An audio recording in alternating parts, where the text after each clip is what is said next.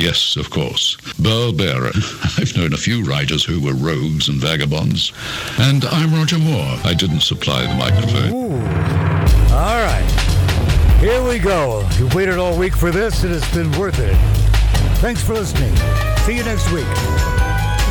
Hey, True Crime Uncensored. I am the legendary Burl Barer. The genius sitting next to me is Mark Boyer, fact checker, co-host. Produced by Magic Matt Allen. Yep, same guy, famous, yep. Living legend, too. And joining us, Rebecca Morris. Rebecca. Hi, Burl. I was just reminding myself that you're from the Northwest, too. Yes, I lived in Seattle, probably next door to you. I think they cordon all of our true crime writers off. We're very familiar with the fact that you are a very famous true crime writer. And you even did a book with Greg Olson, which must have been a fascinating experience. Well, we did a couple of books together, and it was interesting, and it really, in a way, helped to open the door for me. He's now doing mostly fiction, and I'm off doing my own true crime writing, but it was interesting. And, of course, we'll forever be joined in some ways because the royalty checks. of that book. And incidentally, one of those books we did, A Killing for Amish Country, has been optioned for a Lifetime movie. Oh, it figures. That makes perfect sense. But both of them are covered often on True Crime TV. I mean, sometimes when the producer calls, I'll say, well, do you know this has been done, 8 times. Right. On True Crime and TV, and they say it doesn't matter. There's still an interest in it. Same thing. I just Frank Gerardo and I just did another one on A Taste for Murder about what's her name, Angelina Rodriguez, who put the antifreeze in her husband's Gatorade. Oh gosh. Yeah. Yes. Yeah. And we've done several on that, and I think it's just a certain number of true crime cases appeal to the TV audience, and they'll just keep recycling those super hits, and it's good for us. Yes, it is. Yeah. We had Greg on the show a couple months ago. He's I a great think guy. when I met you, Burl, I was leaving a taping in Los Angeles, and you were arriving for it. Right.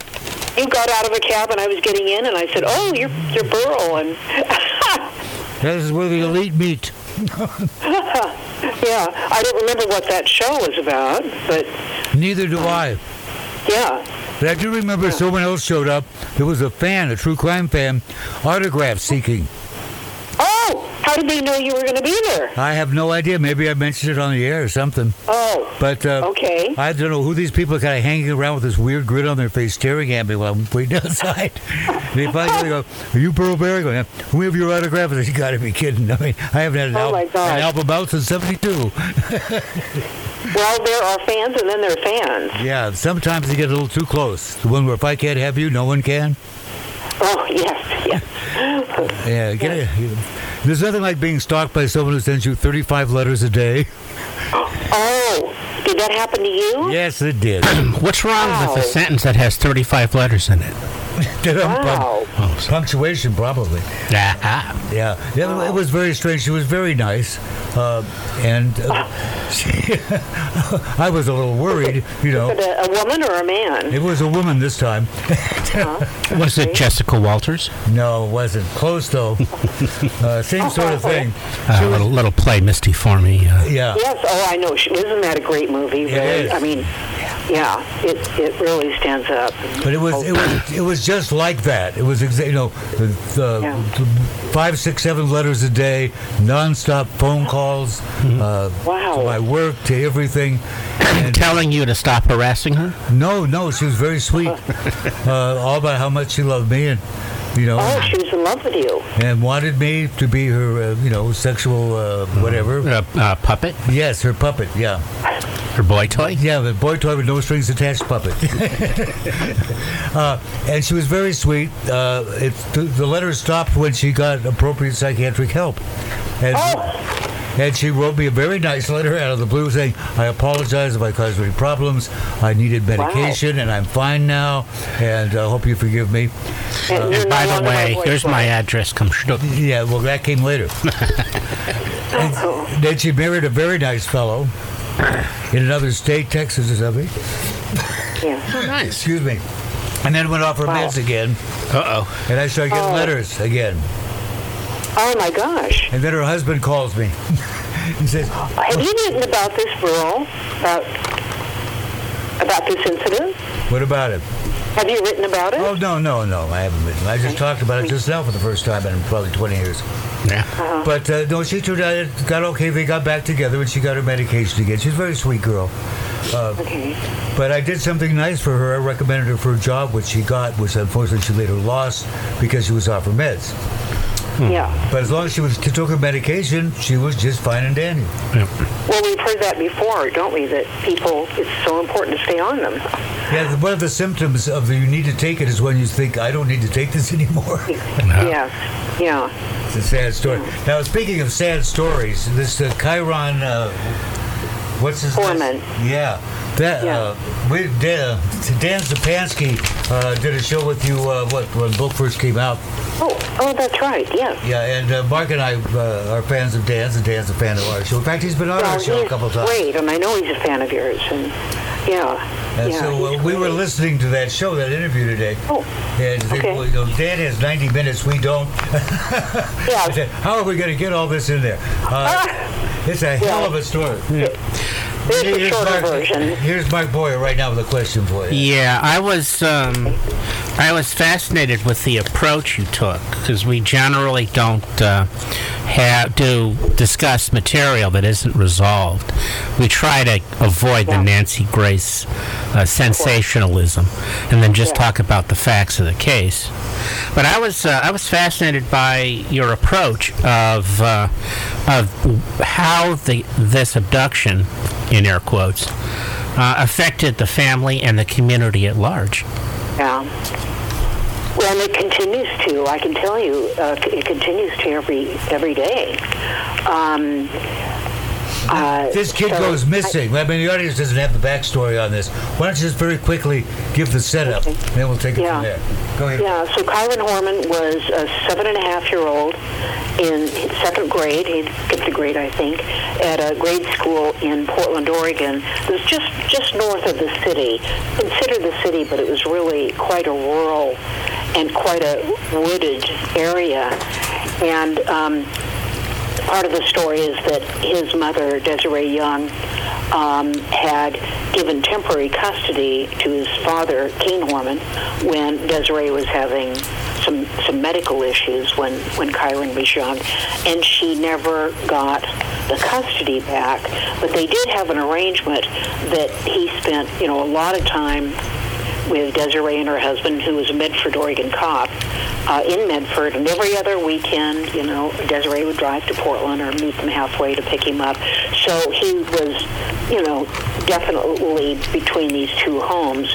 Meanwhile, his father, Kane, had married again a woman named Terry Moulton, Terry Horman, she was, and she had a teenage son by another marriage, and then Kane and Terry had a baby girl.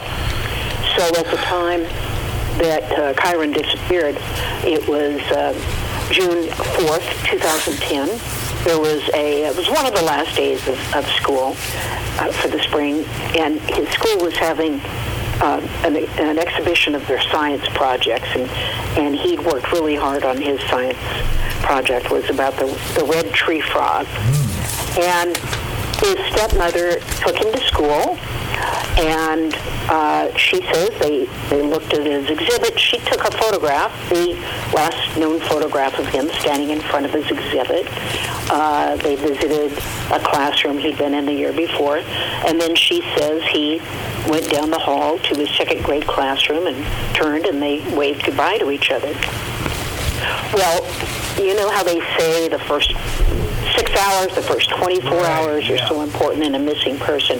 This child was missing 6 hours before anybody knew he was missing, because the stepmother had set up this very simple yet elaborate scenario in which his second grade school teacher thought she was taking him to the dentist or to the doctor.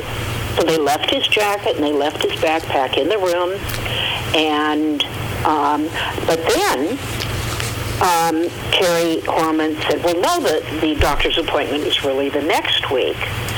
And she left him in the school.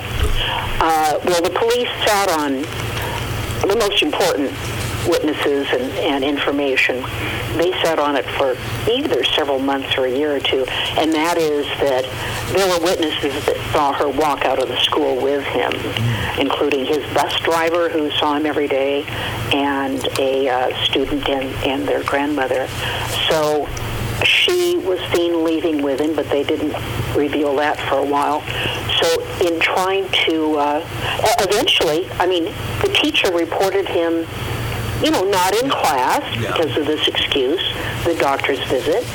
But then, when he didn't get off the school bus at home, and his father called the school, and they didn't know where Kyron was, and he'd actually been missing 6 hours. That's a long time for a child to be missing. That is a long time. It turned into the largest search and investigation in Oregon history. He's never been found. And you're right, Will, that publishers and TV and radio shows, they want an ending. They want to know what the ending is. Right. Well, I watched this case for 10 years after he disappeared because, and that's what Greg and I did with one of our books. You'd watch it to see, is there an ending? When is the ending? My instinct was, I've got to, coming up on 2020, which was the 10th anniversary of his disappearance, I just felt like it was really time for a book because they haven't found him. They've exhausted the hundreds of thousands of acres in that area of northwest Portland. They were never able to arrest the stepmother. She got a very high-priced attorney in Portland, Oregon, defense attorney. She was questioned by the police that first weekend, but after that, and she took 3 polygraphs. 2 polygraphs she failed, and the 3rd one she walked out on. So that wasn't a particularly good track record. Pardon? That's not a good sign. I also, one of her friends... That's not a good sign. One of her friends... everybody was suspicious. Of course, Desiree, Kyron's mother, was suspicious of her automatically, and there had been bad blood between the stepmother and the mother. So the 2 families were sequestered together, in a house for the first few days with police. But there was never a ransom, and they knew, the police knew early on, this is not your usual abduction or kidnapping. There is no ransom. This is somebody who knew him. And the thing that complicated it is the school in 2010, I think there were either 5 or 7 doors to the outside. They were all wide open. There's no security, no cameras, the parents and grandparents visiting the science program, the science fair, rather, didn't need to have ID badges. And so it is possible that somebody, wandered in. But again, they were always from the get-go suspicious of the stepmother. So they tried to very quickly pin down where was she? Yeah, at Fred Meyer for hours. Yes, she went to 2 Fred Meyers, which is a drugstore, grocery store in the Northwest. She says she stopped by dry cleaners but didn't go in, and then she's off the grid for 2 hours at least. Yeah, with no memory. Where were you those 2 hours? Yeah. Well, she said that the baby, the infant girl, was in the truck also with her, and she said she was fussy. She stopped to get some cold medicine, and then she drove the little girl around for 2 hours to try to, get her settled, like sometimes kids like that. But police were pretty sure, and everybody was pretty sure that what she did during those 2 hours was... Now, I have a question. I got to interrupt you because I got to ask, what the hell could her motive be to do something awful to the little kid? Well, she was angry at her husband. They'd hurt Kyron's father. He had sent, her teenage son had lived with them for a while. He was eventually sent, to Medford to his grandparents to get him out of there. And she was angry about that her son had to leave. I don't think she really bonded or cared or loved Kyron. I mean, she was the mother on the scene for, maybe 5 years. 5 of his 7 years. But she resented everybody. She resented her husband. The police found out during this investigation that she had tried to hire a landscape person working for her to kill her husband. Oh, that's nice. Yeah. That was found out along the way. The landscaper would know how to bury the body. That's probably why she took the landscaper. Yeah. And later they put a wire on the fellow and tried again, but she wasn't done. She wised up to that. But she my feeling is somebody with her kind of history will someday she's going to get tripped up again. And I'll jump to part of the end of the story.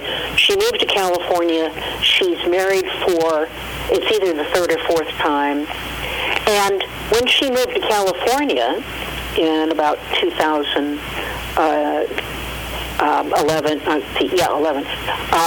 she was arrested a couple of times. She was arrested for threatening a roommate with a knife. And she was arrested for taking a roommate's gun. And so... She's a troubled personality, as we say in the true crime industry, yeah. And I think, people are just hoping she's going to, really trip up seriously. Well, if she's that mad at her husband, in her thought process, like, I'm really going to get him, I'm going to murder his kid. How about that? Yeah. That'll teach him a lesson. Yeah.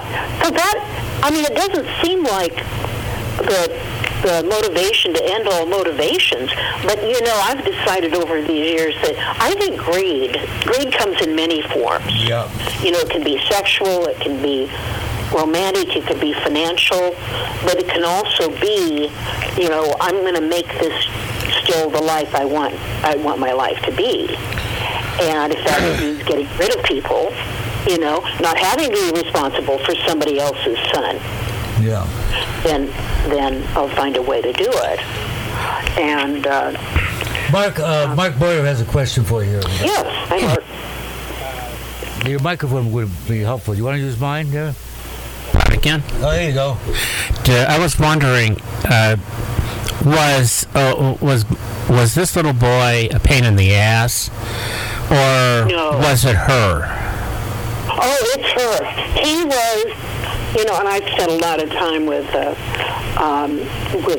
of course, with his mother and that side of the family. He was actually a very sweet kid, and kind of a little goofy, but very sweet and very loving. And I've been in the house where he, grew up. I know his grandparents and aunts and uncles and cousins and Desiree and her and friends. The people that come into your life when there's a tragedy like that want to help, and the women that still run the Facebook pages, the women that throw the fundraisers, the women who began the Wall of Hope at the school with, thousands of ribbons and signs when they were looking for him. Those people are still around, and from everything that I could know, he was just a sweet kid, a little timid, but he wore glasses, and he was, sweet. One of the One of the things that the people who listen to this program seem to, according to research, seem to really enjoy the most is to ask this question: how did you write the book? How did you, how did you start the process on this? Was it difficult to get the information with her? Because being it's an ongoing investigation, even after all this time, could you get police reports or? It was very hard. It was probably the hardest book I've done because it's an open case. Even though they've stopped looking for him, the Portland Sheriff's Office says there's nowhere else to look. But I don't think they ever close a case of a missing child. So there's not much going on except on Desiree's end, and so there's no police report, there's no case file. The cops wouldn't, the sheriff's department wouldn't talk to me. Terry Horman's attorney wouldn't talk to me. She wouldn't talk to me. I talked to Kyron's father, but we had a brief conversation, but he didn't want to participate in the book. But I'll tell you, one of the places I started is with the journalism that had been done on this in 2010 and 2011, and including, the Oregonian, the newspaper in Portland, where I once worked.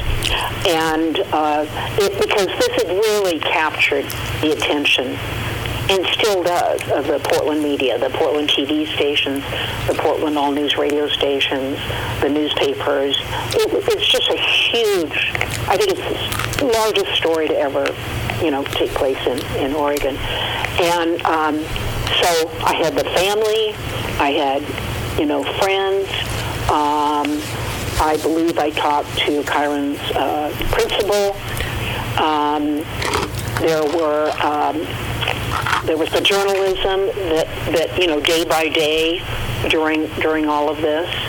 I did spend a lot of time with Desiree's mother, and then just reading everything I could find, reading about other cases, and I've never really deliberately taken on a cause when I wrote a book before, but I thought it was time. Yeah. So the final chapter is about that, no body cases, which this was, can be prosecuted and can be prosecuted successfully, because prosecutors wait until there's a body. And if there's a murder case, it's important to have a body, but it's risky to go for a conviction when you don't have a body.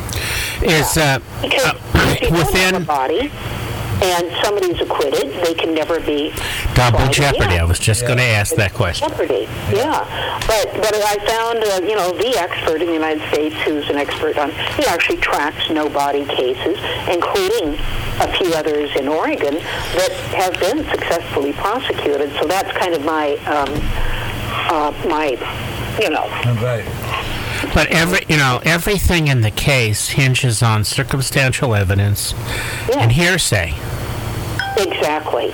It does. And the fact she flunked, 2 polygraphs and walks out on one, and that they can't, her cell phone, it pinged in an area, and again, she just said she was driving the baby around.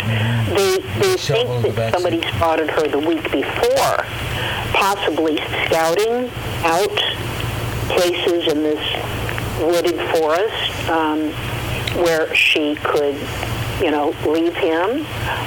There's also an area called Sauvie Island, north of Portland, in that area, where it's just, I think it's thousands of acres of marshland.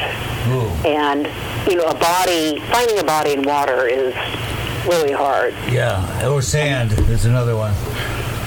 Yes, yeah. And so it was circumstantial, but, there was nowhere else. It just also was obvious. Yeah. And yet if you and I say she did it, she's liable to sue us. Well, I guess, but lots of people have said, she did it. I leave that her mother and all of that. But, so her husband, Kyron's father, of course, divorced her after... Oh, yeah. Guess what? Your wife tried to hire me to kill you. Oh, thanks for the information. Yeah. So there was a day that summer, a few months after Kyron disappeared, when the detectives said, would you come down to this hotel in downtown Portland? We want to talk to you and bring the baby girl, And he does, and that's where they tell him, we have evidence that, Terry tried to have you killed. So he immediately, as soon as she's, running an errand, he gets in the house, locks, changes the locks, etc., has a restraining order, files for divorce, and she loses, custody. She's never allowed to see her little girl. Oh, boy, that really must piss her off. That would, you'd think that would cause, maybe urge somebody to nudge them to, come to a compromise, or,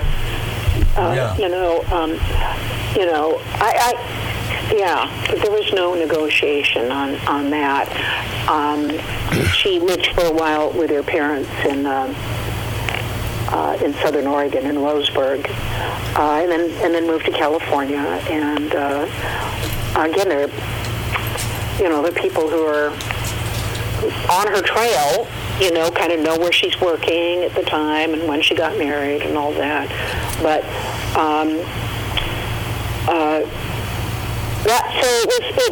it was a challenge in the book because police reports tell you so much. Yeah. They tell you so many things that only the police know. It's fascinating. This is again for people who are totally into this whole true crime thing into how do you do this work.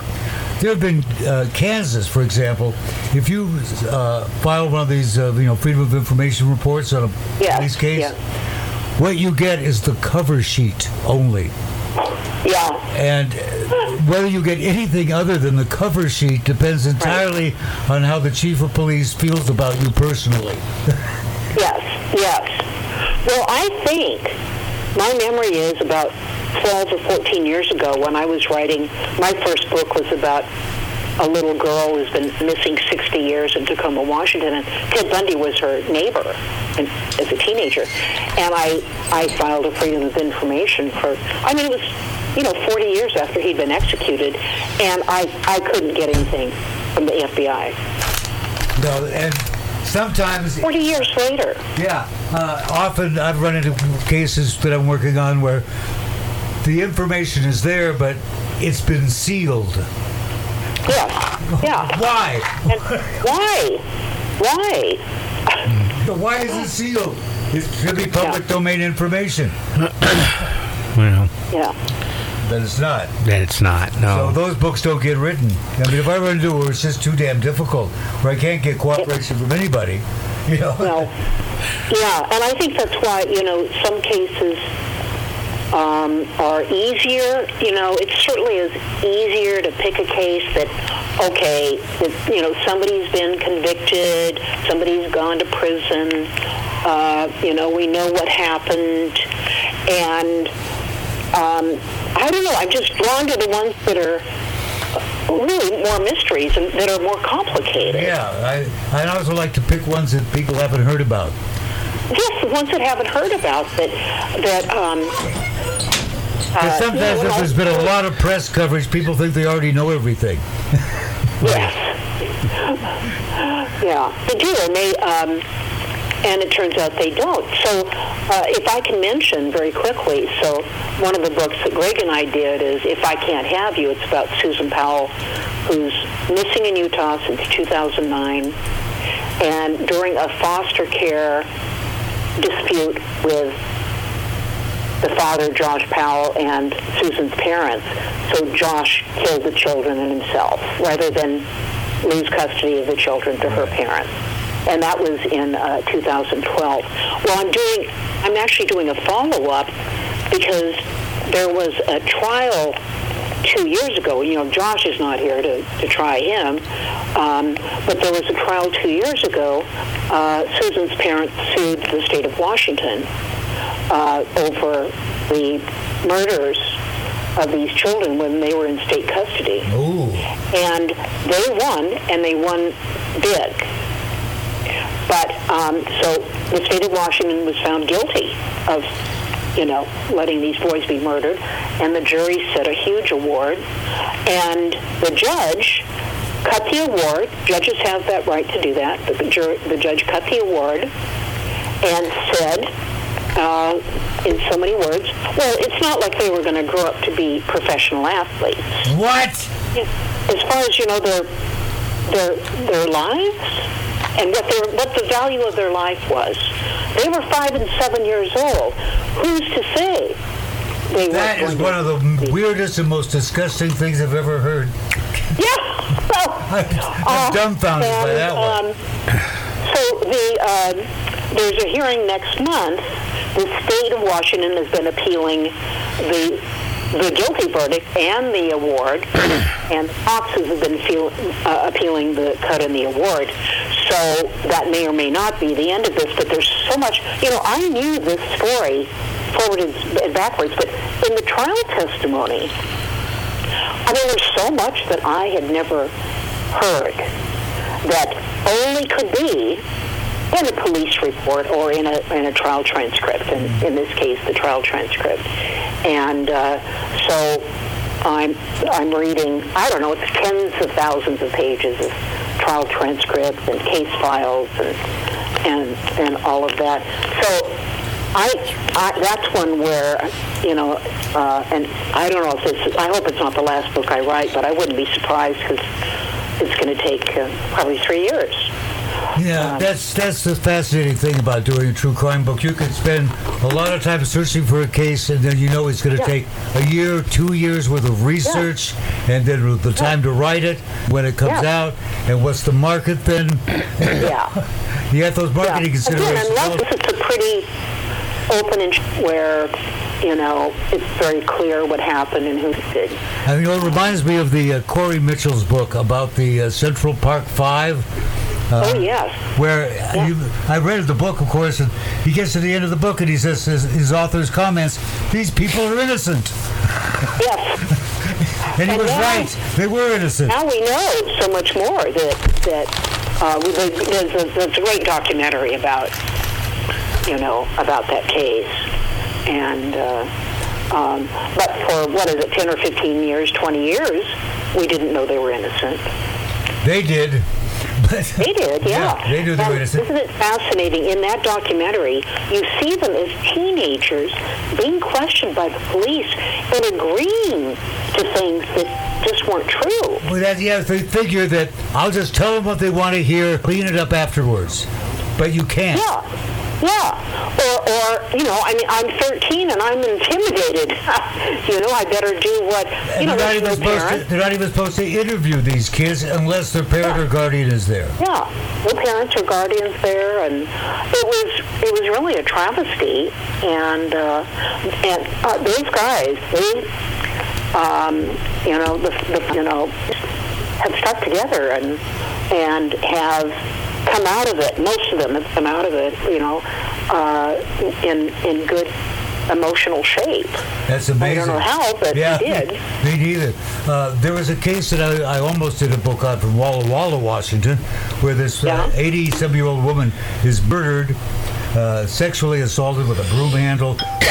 Her house is ripped to shreds.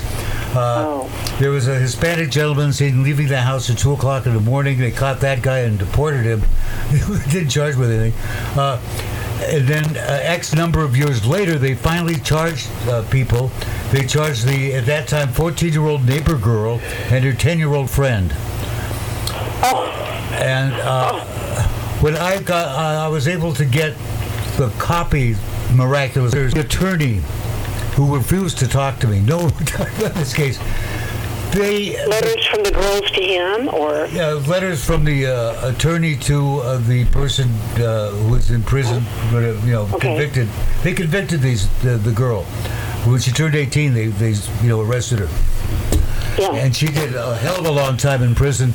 And She wasn't even there. Her friend who testified against her, who was 10 years old, wasn't there either.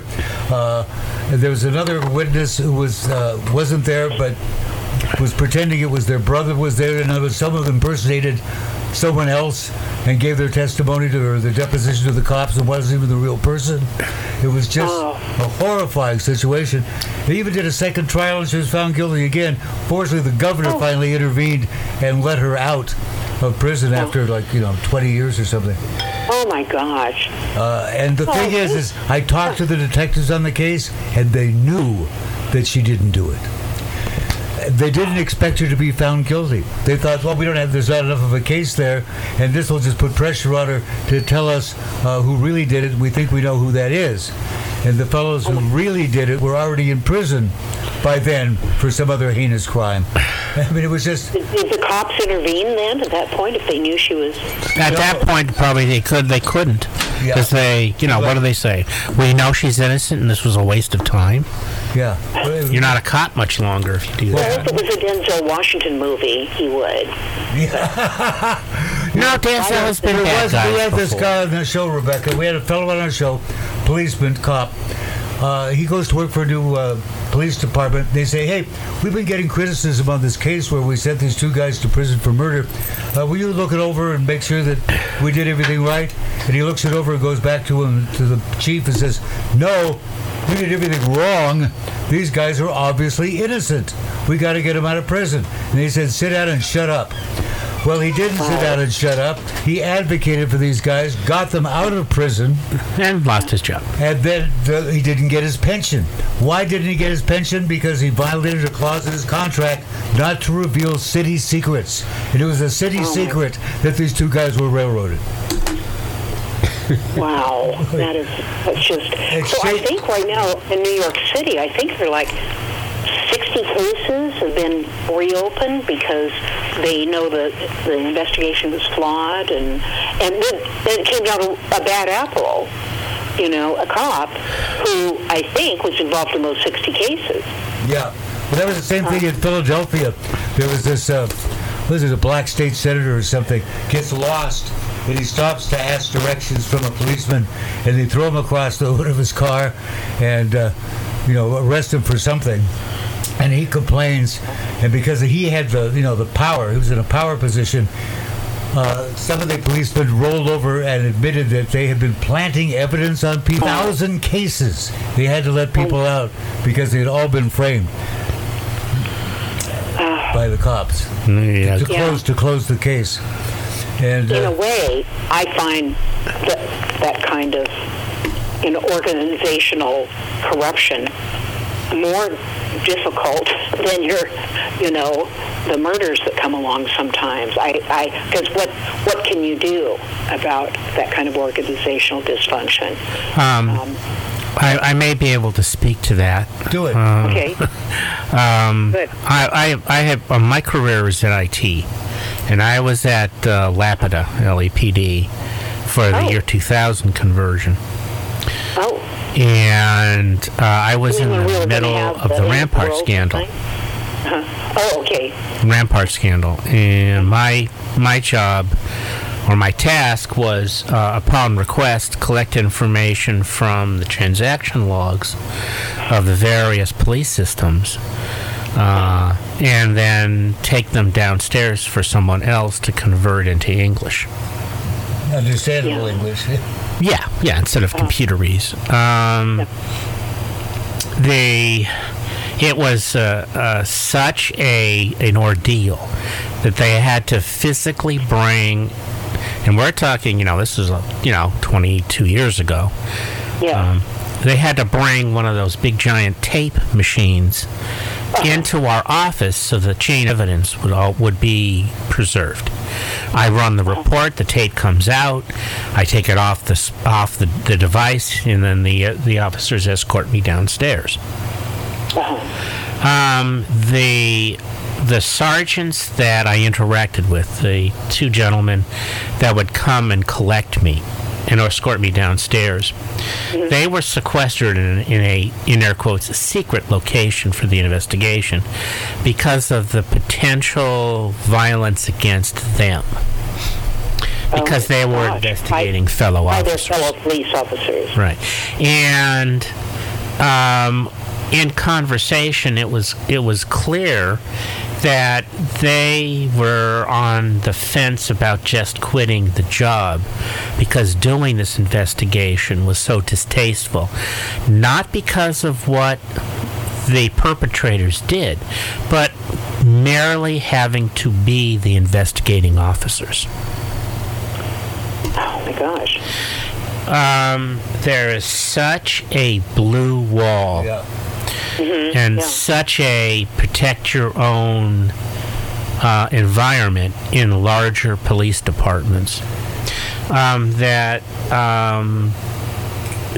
finding, prosecuting, investigating the bad apples is just so distasteful they don't even bother.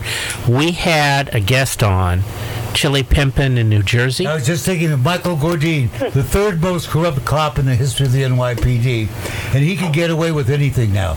He quit. He never got in trouble, and his deal was, I won't tell what else I know as long as you don't give me a bad time. So anytime he gets picked up for anything, he says, I'm Michael Gordine. And they go, sorry, okay, have a nice day. Sorry, have a nice day. But he basically keeps his nose clean. Yeah, but the thing is that same thing in the ramparts, I'm sure, is that the people underneath somebody get in trouble, but like they say with the turtleneck, the cover-up goes all the way to the top. The guys above them are protected; they're still there. It's a very strange thing. There was a study on prosecutorial misconduct that came out, about 2 years ago? That was shocking. I mean, L.A. didn't look that good. Well, I've asked, and Burl has asked, many of our attorney guests on the show, why is the conviction more important than getting the guilty? Yeah. Every single prosecutor we've ever had on the show, I always ask them, have you been pressured to pursue conviction against someone that in your heart of hearts you felt was innocent? And they all said yes. We have a pretty good system, but it isn't perfect. No, Because humans are involved. We could just get human beings out of the life equation. I read a fascinating article last week on Law and Order as an encompassing property, all the shows. And the producer of the show from the beginning, his intent was to portray everyone involved in all those shows as the saints. The legal system works. The police department isn't corrupt. The cases all get solved. The attorneys, the prosecutors have a conscience, and if they see something wrong, they take care of it. Oh, yeah, right. And that just isn't reality. Well, they must have thought that's what viewers want. According to the article and the producer's own comments, verbal and written comments, is that is a specific intent. His intent is show them in the best light, and he has said that over several times. So you watch the shows; they're excellent. I've enjoyed them all over the years, but you get a false sense of security. Now, and my time with Lapida, all of the officers I interacted with were just normal people trying to do the best job they can in the environment they're in. So I didn't run into any bad apples or anyone that was stupid or just didn't care. But of course, it was, a small sample, like 50 or so people. Well, I think are you saying that in all these years of Law and Order, 20 years of it or however, that they never had an episode where there was a bad cop? Yes. As I remember, one or two out of all those years. There was one episode where, after a long period of time within the Law and Order universe, a case. What's the actor? He's now the DA on the show. Sam Waterston? Yeah, that information came that a case he prosecuted many years ago, that there was some new evidence, and it may be that the person he convicted was innocent. Instead of focusing on how they put the wrong person away, they spent the show, the police and him and his assistant, figuring out what they did wrong, who the real perpetrator was, and working to get the innocent person out. So it was they're doing the right thing show. Yeah, very much. Yeah, so not about how did they first. Right. They listed the mistakes. You should write something about this and your take on it as a fan. Somebody already did. I said I read this really cool article on it. Yeah, okay. Someone did. Now here's one for you, Rebecca. More than one essay. There was a child that was allegedly murdered. And there was a known registered sex offender living in the neighborhood. So they focused on this guy. And I'm reading the reports on this, and it says he moved the body from this location to the other location. And then the cops also said that because he was an immediate suspect, he was under surveillance 24/7 from this date onward. And I went to the detective afterwards, and I said, if you had him under surveillance 24/7, you would have watched him move the body. Yeah. And the guy just looked at the floor, couldn't look me in the eyes, and said, well, but we closed the case. Yes, that's usually the answer. And that's back to, getting the conviction, the arrest, getting the conviction versus getting the actual guilty part. What the medical examiner told me was that the death of the child was consistent with the child having been crying and the mother trying to keep him quiet and accidentally suffocated him to death. Huh. But instead, the end of MASH. She said the kid was taken, but the medical examiner tells me no. She accidentally killed him, but we can't do anything about it now. We already got some guy in prison. Oh my gosh! There's a documentary on one of the streaming services, and there's a great book. It's called CSI Crisis in the Heartland. Oh, good book. Yeah, and where the CSI lab was faking the evidence. Instead of telling him what was real, they were just giving him information to close the case, to convict people, whether they were guilty or not. Yeah. Well, in the documentary and film of The Staircase, they were making the blood spatters go the way they wanted them to go. If you remember that. Yeah. Trying to hit them. What was it? They had a plastic head with blood, and they just, I think, what did they do? They tried it 80 times before they got it to splatter the way they wanted it. Yeah. I want to make it clear to the audience that we're talking about a small percentage of abhorrent behavior. If you're talking about, several million prosecutions a year, it's not, 999 million of them that are wrong. It's a small percentage, but it is out there. Yeah, what was the study that up to 65% of people in prison didn't actually do it? Oh my God! I don't think it's that high, sir. Up to that's the maximum. When I was younger, because they apparently when you get old enough, they don't want you on a jury anymore. Oh, you might know too much. When I was younger, I went and did jury duty sometimes twice a year.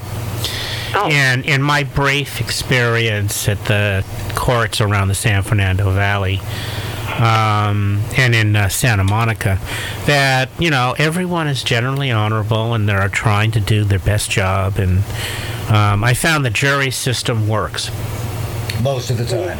Well, it works. It works in the cases I was involved with.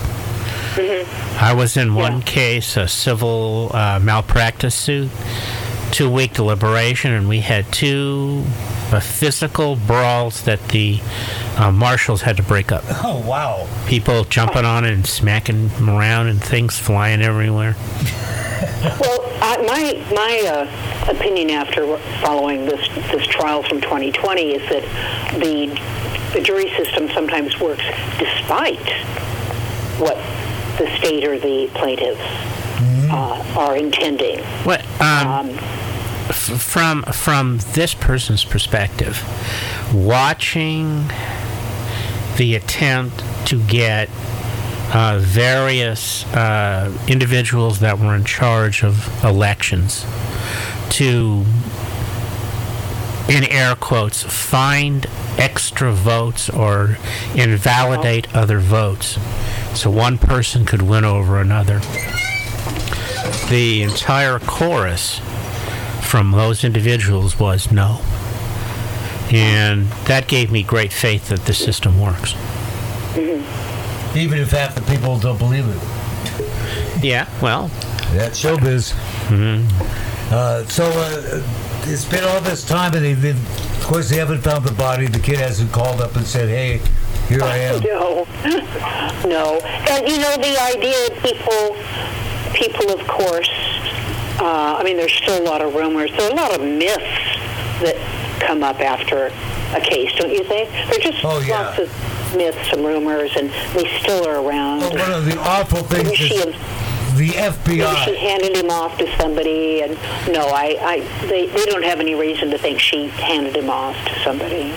No, the FBI put out a statement a few years ago, and I put it up on my blog. The FBI does not like talking heads talking about a case that's in process, because if the perpetrator is watching the TV, which they do, right?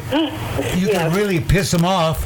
That one prosecutor says, I was watching Nancy Grace. They said, had the evidence from the car. He goes, what evidence from the car? There's no evidence in the car.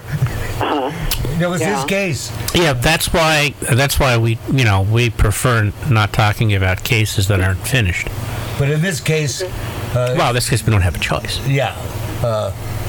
So I have a nearly final question.